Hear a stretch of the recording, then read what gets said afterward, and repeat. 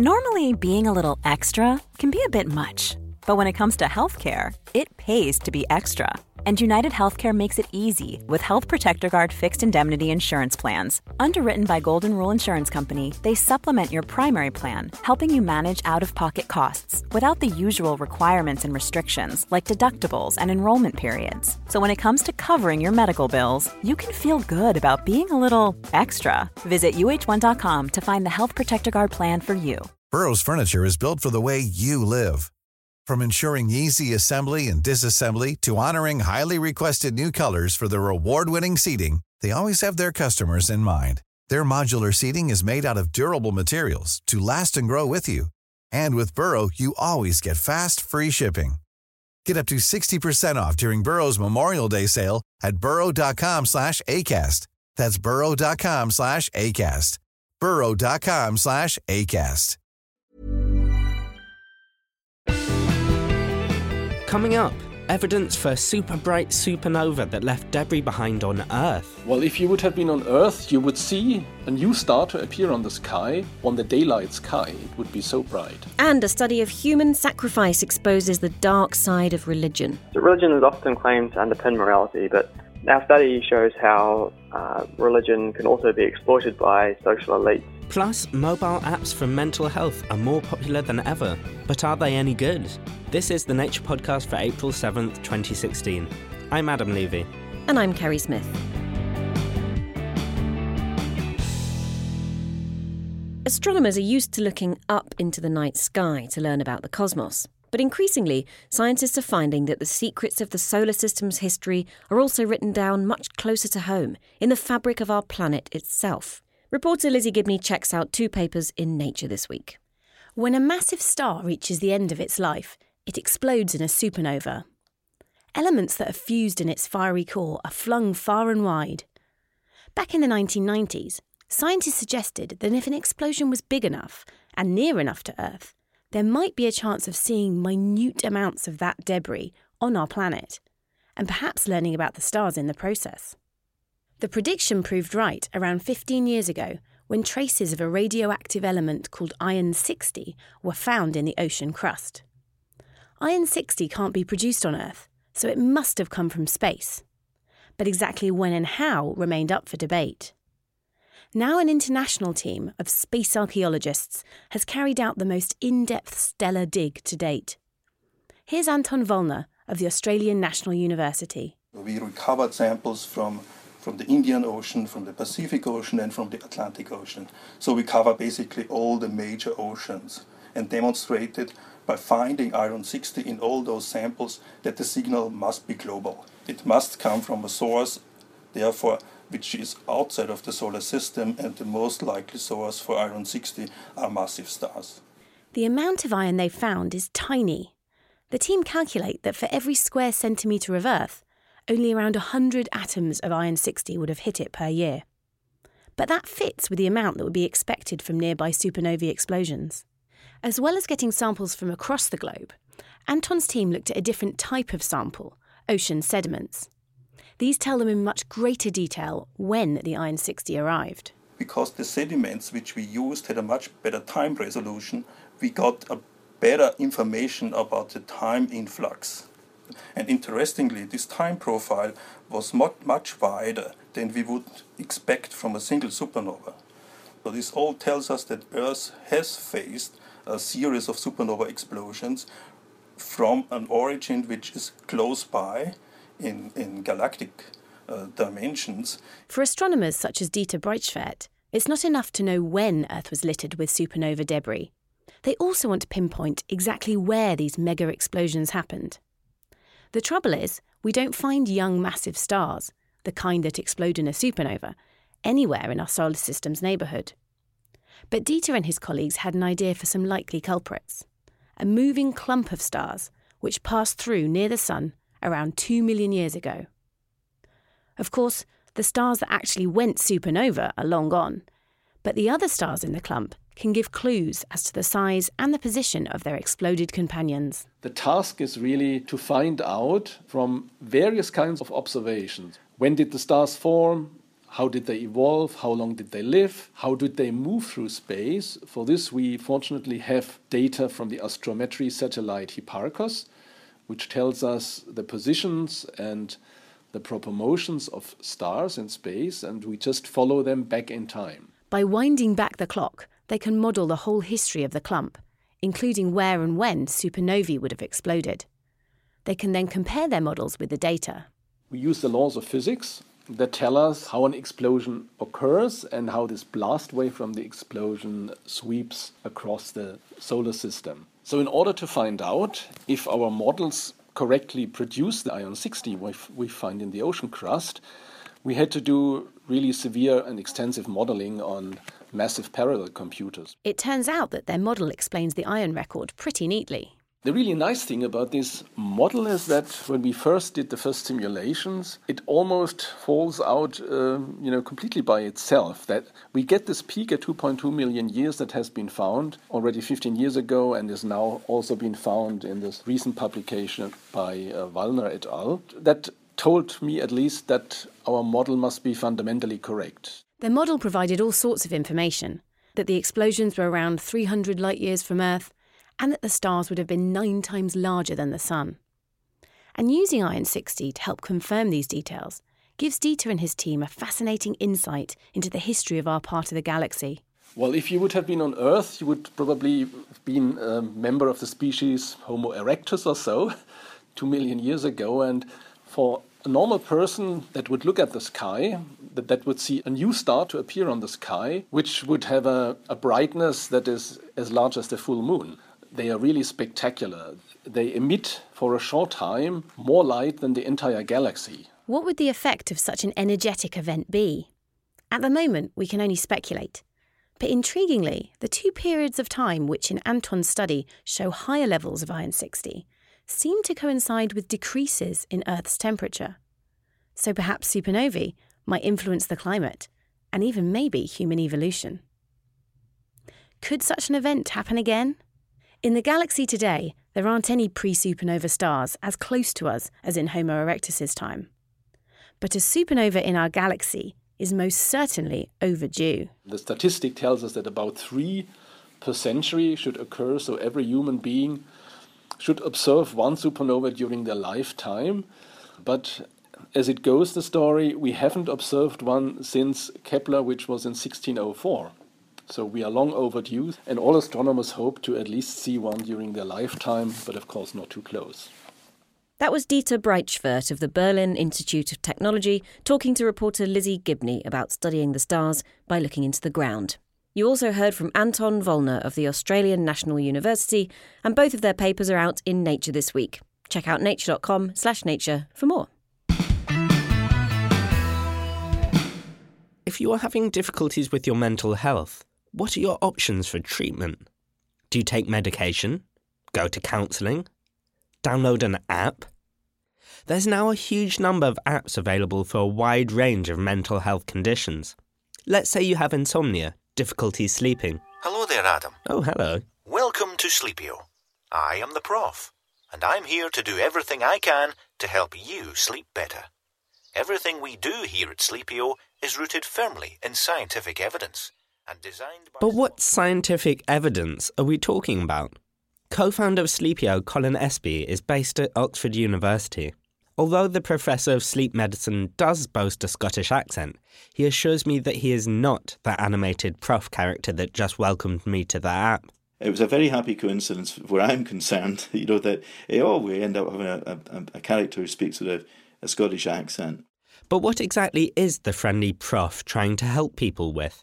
Most people who have a difficulty sleeping feel that getting to sleep or getting back to sleep is like walking a tightrope. It's something that they're finding extremely difficult to do.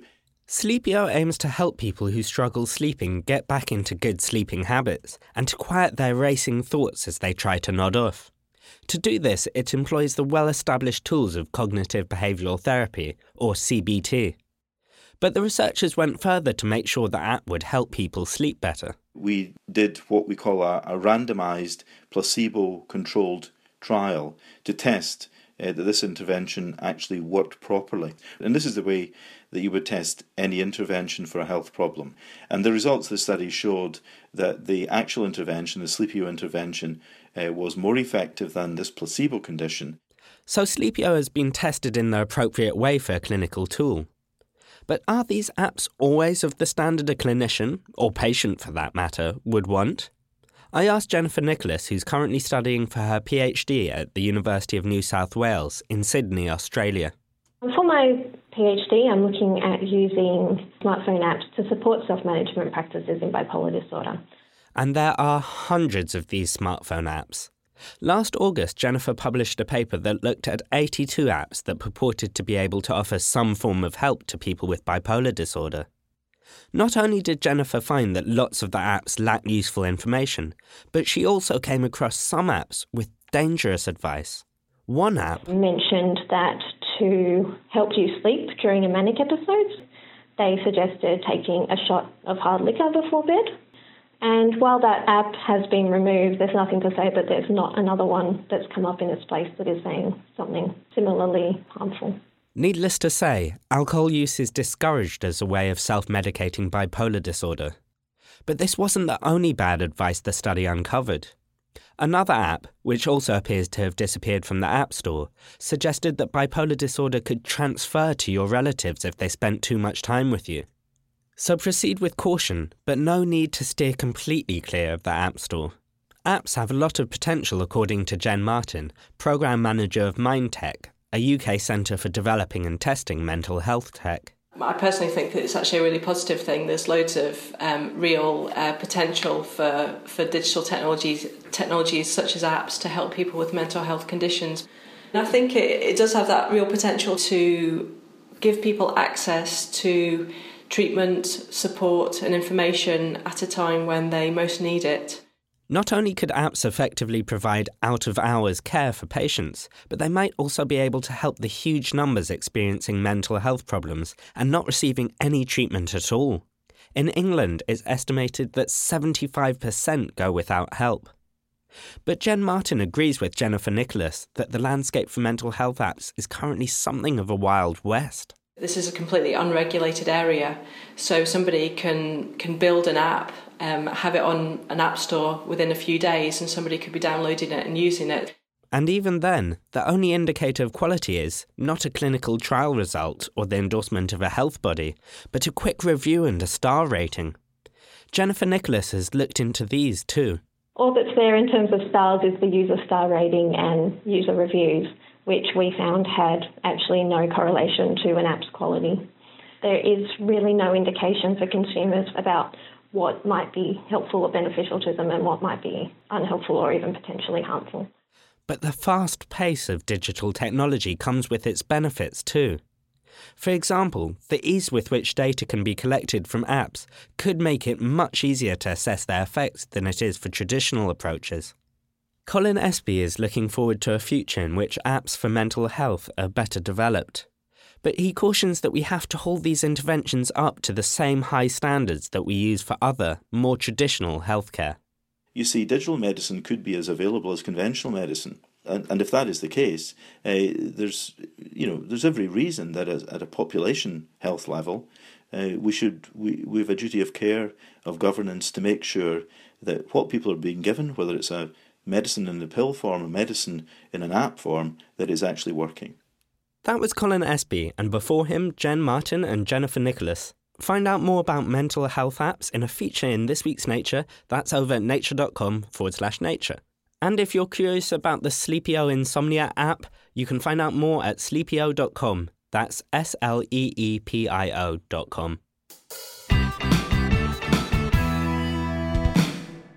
Still to come, the Grizzly study finding out the function of human sacrifice. That's after the research highlights with Noah Baker. A machine the size of a fridge can produce 4 common medicines on demand in just hours. Manufacturing drugs is usually a long-winded process, with drugs made in batches and using ingredients sourced from different places. Making them instead on a production line would be a much smoother process, less likely to suffer shortages and disruption. The team behind the fridge-sized machine showed that they could feed it chemicals and get thousands of doses of drugs, including diazepam and lidocaine, out the other end. It could prove useful for on-demand drug manufacture in hospitals or for humanitarian work. The results are in Science. Astronomers have discovered a white dwarf star with an atmosphere made almost completely of oxygen. White dwarfs are the collapsed remnants of small stars, what's left behind when the fuel runs out. Usually their atmospheres are made out of the lightest elements, hydrogen and helium, but one dwarf has had these layers burnt off, leaving it with oxygen and traces of neon and magnesium. The outer layers could have been scorched off by a fiery merger with another star, or by burning carbon from within. The paper is also in Science.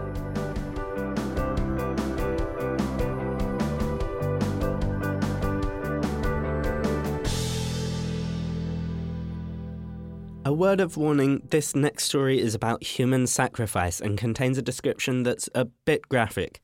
You might just want to skip ahead if there are young kids around. Joseph Watts studies how cultures and societies evolve, which doesn't sound at all gruesome until you know what aspect he's lately been looking at.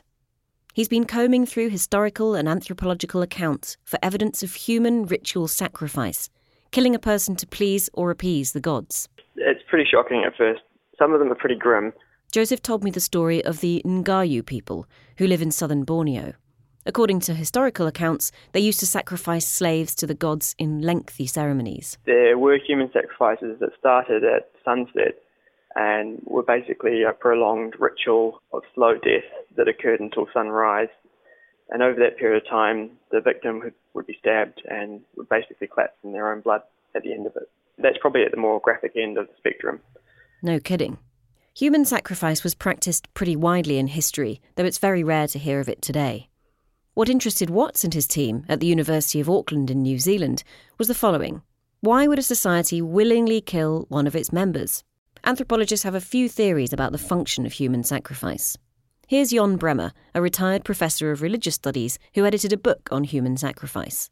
Human sacrifice, for example, when the Romans performed it, it happened at times of huge crisis.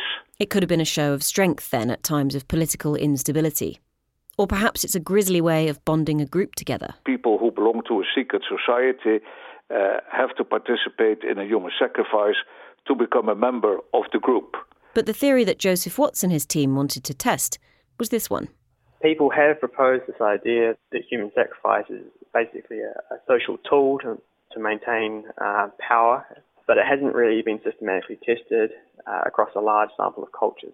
It's more usual in anthropology to study one or just a handful of related cultures. So to assess whether the theory held true across lots of different groups, Watts analysed data from almost 100 Austronesian cultures. These people all speak related languages and live across a wide area all the way from Madagascar in the west to Rapa Nui or Easter Island in the east. The team worked out the relationships between the Austronesian groups, their family tree, and then they looked through historical and anthropological accounts to work out where human sacrifice had taken place and what other features of societies it corresponded to. They found that sacrifice went along with the degree of social stratification in the society, the presence of a strong hierarchy. While human sacrifice didn't facilitate the initial transitions from egalitarian societies to any form of social stratification, once the stratification has arisen, human sacrifice then functioned to stabilise it. So those cultures who had human sacrifice were far less likely to become egalitarian again than those cultures without human sacrifice. And because sacrifice is dictated by religion, this suggests that religion was keeping societies more stratified. The link between stratified societies and human sacrifice isn't totally new, says Jon Bremer. In a book published in the 1920s, anthropologist Edwin Meyer Loeb suggested that human sacrifice happens more in societies with strong governments. The size of the database, I think, makes this much more certain than the observation of the American anthropologist from 1923, who I'm sure only had maybe 10 or 12 cases, if that, but just was an intelligent observer. So in that, from that perspective, I think it's persuasive. But the big data approach can miss some details. I mean, as a historian, I find it very hard to use this article because it doesn't tell you about these human sacrifices. Did they happen very often? Was it a regular performance of human sacrifice? Was it exceptional? Which date is the source telling us that the human sacrifice was performed? It's very hard for an outsider to judge the reliability of the data. It's a great way, though, of standing back and finding big patterns. Here's Mark Pagel, an evolutionary biologist at Reading University in the UK. Well, I think what's so valuable about this, what's known as comparative approach that these authors have taken, is that by studying 93, in their case, separate societies, and using the historical methods that they use, these statistical methods that allow them to reconstruct various scenarios of the past, they can actually trace the evolution of these traits and these relationships, the evolution of elite society and the evolution of ritual human sacrifice. They can trace these over varieties of societies, and so they're effectively replicating an ethnographic study over and over and over. Pagel says some cultural anthropologists are reluctant to accept the results of comparative studies. And besides, it would require a lot of new training in Bayesian statistics. Right, Jon Bremer? I'm not sure if I see my colleagues with great enthusiasm rushing into that. Bremer does see the value of working with statisticians on common interests. And the conclusion of the study should be interesting to both sides. It shows the dark side of keeping large societies together and offers one explanation. Joseph Watts again. So religion is often claimed to underpin morality, but our study shows how religion can also be exploited by social elites, and human sacrifice illustrates just how far that can go, really.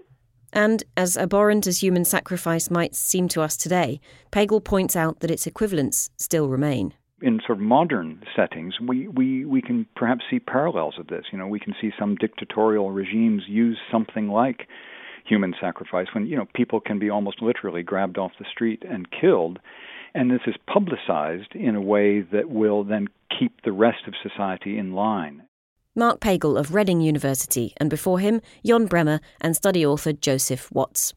Find Joseph's paper at nature.com/nature and find the Pulotu database of Austronesian cultures, which is an excellent place for a browse, by Googling Pulotu, Pulotu.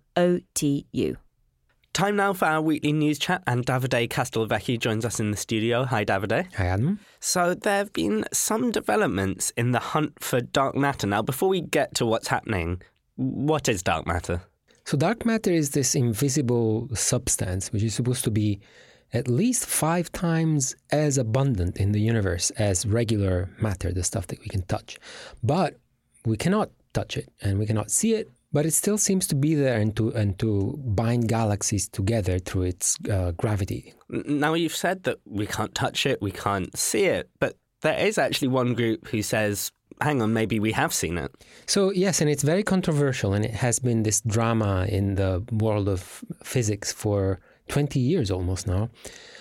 Basically, they have this detector deep underground in central Italy, and they claim to have detected particles of dark matter, weakly interacting massive particles, to be specific, which is one particular candidate for what dark matter could be made of.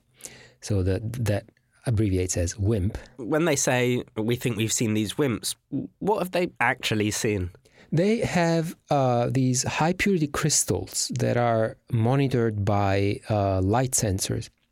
And the idea is that when a WIMP particle hits the nucleus of an atom, just the energy from the recoil should create a little bit of light. Isn't that pretty much exactly what you'd expect if there's just some normal radiation passing through the area? It is, but they are also seeing something which normal radiation should not do, which is a seasonal fluctuation that peaks in early June and then it goes down to a minimum in early December. They've tested for all possible other effects they could think of, and they couldn't find any other explanation, so they've been claiming now for a long time that they believe this is dark matter. But other people are a bit more skeptical. So then the problem is no one believes them because A lot of other experiments have done a similar search, and they found nothing. Now, those other experiments where they use different materials. No one until now has really done the same experiment with cesium iodide. Finally, now there are 3 experiments, one of which is starting in just a few weeks in South Korea, and then another one in Spain, and another one will have 2 detectors, one in central Italy and one in Australia. What do the original experimenters make of all this, or for all these new attempts to see it? They've been kind of despondent since the beginning because they were kind of viciously attacked at meetings early on from people who didn't believe them at all. And so they become very defensive. And now they, after all these years, they have amassed like 14 years worth of data. And they say, well, we have seen dark matter and we don't really care what other people say. Well, we'll have to wait to see how it works out, I suppose. But something slightly more imminent and slightly closer to home, though, are the elections for the Republican and Democrat presidential candidates. Now, of course, the front runner in the Republican camp is Donald Trump. How are scientists responding to Donald Trump's potential candidacy?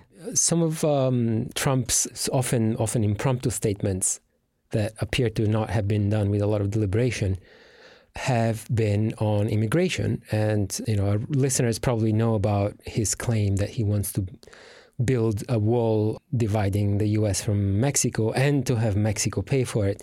But he's also talked about restricting the number of visas for highly skilled workers. So those are the famous H-1B visas that people who work for universities or tech companies would apply for. And it's not just people from Mexico who Donald Trump's made specific comments about. Yes, he's also singled out Muslims. He even said we should restrict the visits by foreigners who are Muslims. And this, of course, is something that, apart from its constitutional dubiousness, it's something that has a lot of people scared that there could be intolerance towards immigrants. Now, what do we actually know about Donald Trump's position on science itself?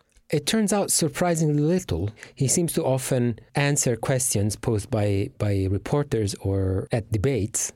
He just seems to answer whatever comes to mind that would be the most outrageous answer at that particular time. He's expressed doubt about global warming. He seems to have bought into conspiracy theories about vaccines. So the few signs we have are not very encouraging from the science point of view. Now, finally, Davide, before we let you go, it would be improper to have you in the studio and not at least mention gravity waves.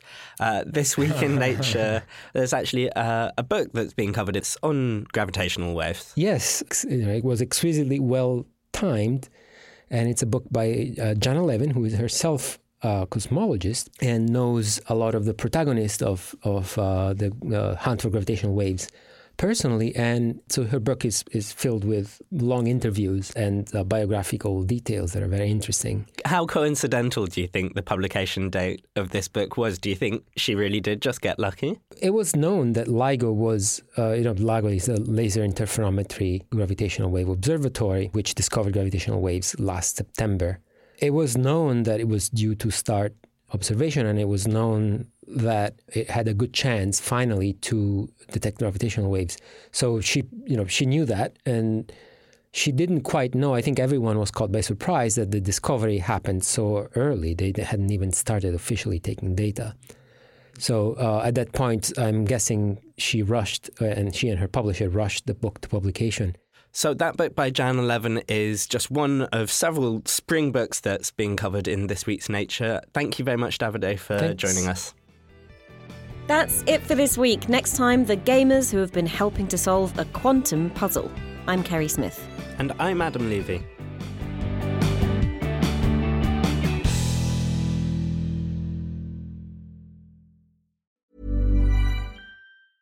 A lot can happen in 3 years, like a chatbot may be your new best friend. But what won't change? Needing health insurance. United Healthcare Tri-Term Medical Plans, underwritten by Golden Rule Insurance Company, offer flexible, budget-friendly coverage that lasts nearly 3 years in some states. Learn more at uh1.com. Hey, it's Paige DeSorbo from Giggly Squad. High quality fashion without the price tag. Say hello to Quince.